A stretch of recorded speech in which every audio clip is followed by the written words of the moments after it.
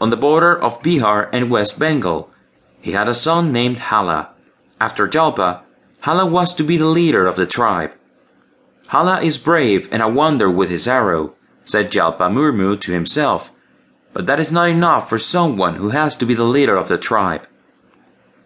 He summoned Hala. "Son," said Jalpa Murmu, "you must get a couple of ideas for yourself.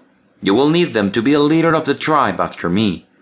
"Just tell me where to get them, father," answered Hala. "I will be back with them in a minute." "Not so fast, son," replied Jalpa Murmu.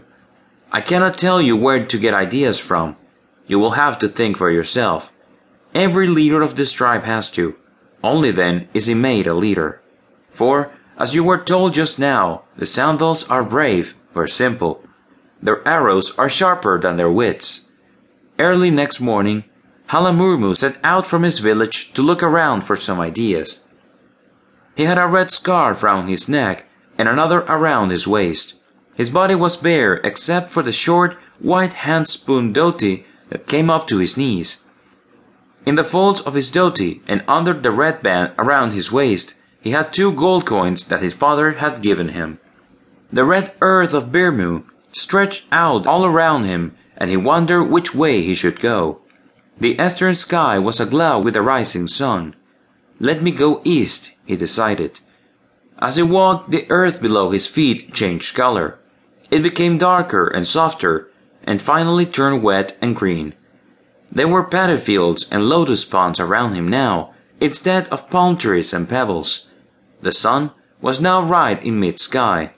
Sweat was pouring down Hala's smooth, dark skin. He was feeling hungry and hot.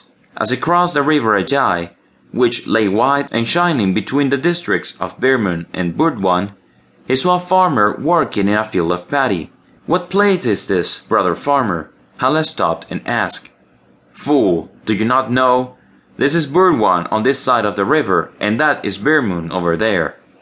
Hala did not like being called a fool, so he said, "I may be a fool, but I am not going to stay one.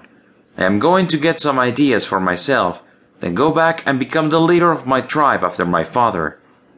"I see," remarked the father, stopping his work. "So that is why you are here.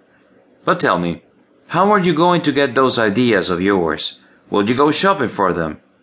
Hala was simple, like all Santals, and did not know that the farmer was laughing at him. He thought for a while. "What I had thought was that I would hunt for them," he answered very seriously. "But if you can tell me which shop they are sold at, I do not mind shopping for them either." "What will you shop with?" asked the farmer. "Have you got any money with you?" "Of course I do," said Hala. "I have 2 big gold coins with me. Just tell me where I should go with them." "Well, actually there is no need to go anywhere," said the farmer. "If you give me those gold coins, I can sell you the ideas I have got myself." "That is great," answered Hala. "That will save me a lot of trouble." He brought out the gold pieces and handed them over to the farmer. The farmer tucked the money into the folds of his dhoti and smiled. "Now, here are my ideas. 1. Whenever I visit a house and find a chantai or mat spread on the floor, I never sit down at once. It gives the impression that what suits the others suit me as well. I move it a little away from where it's placed. 2. Whenever I go for a dip in a pond, I never use the side everyone else is using. It gives the impression that I'm just the same as them. I always bathe a little away from the others.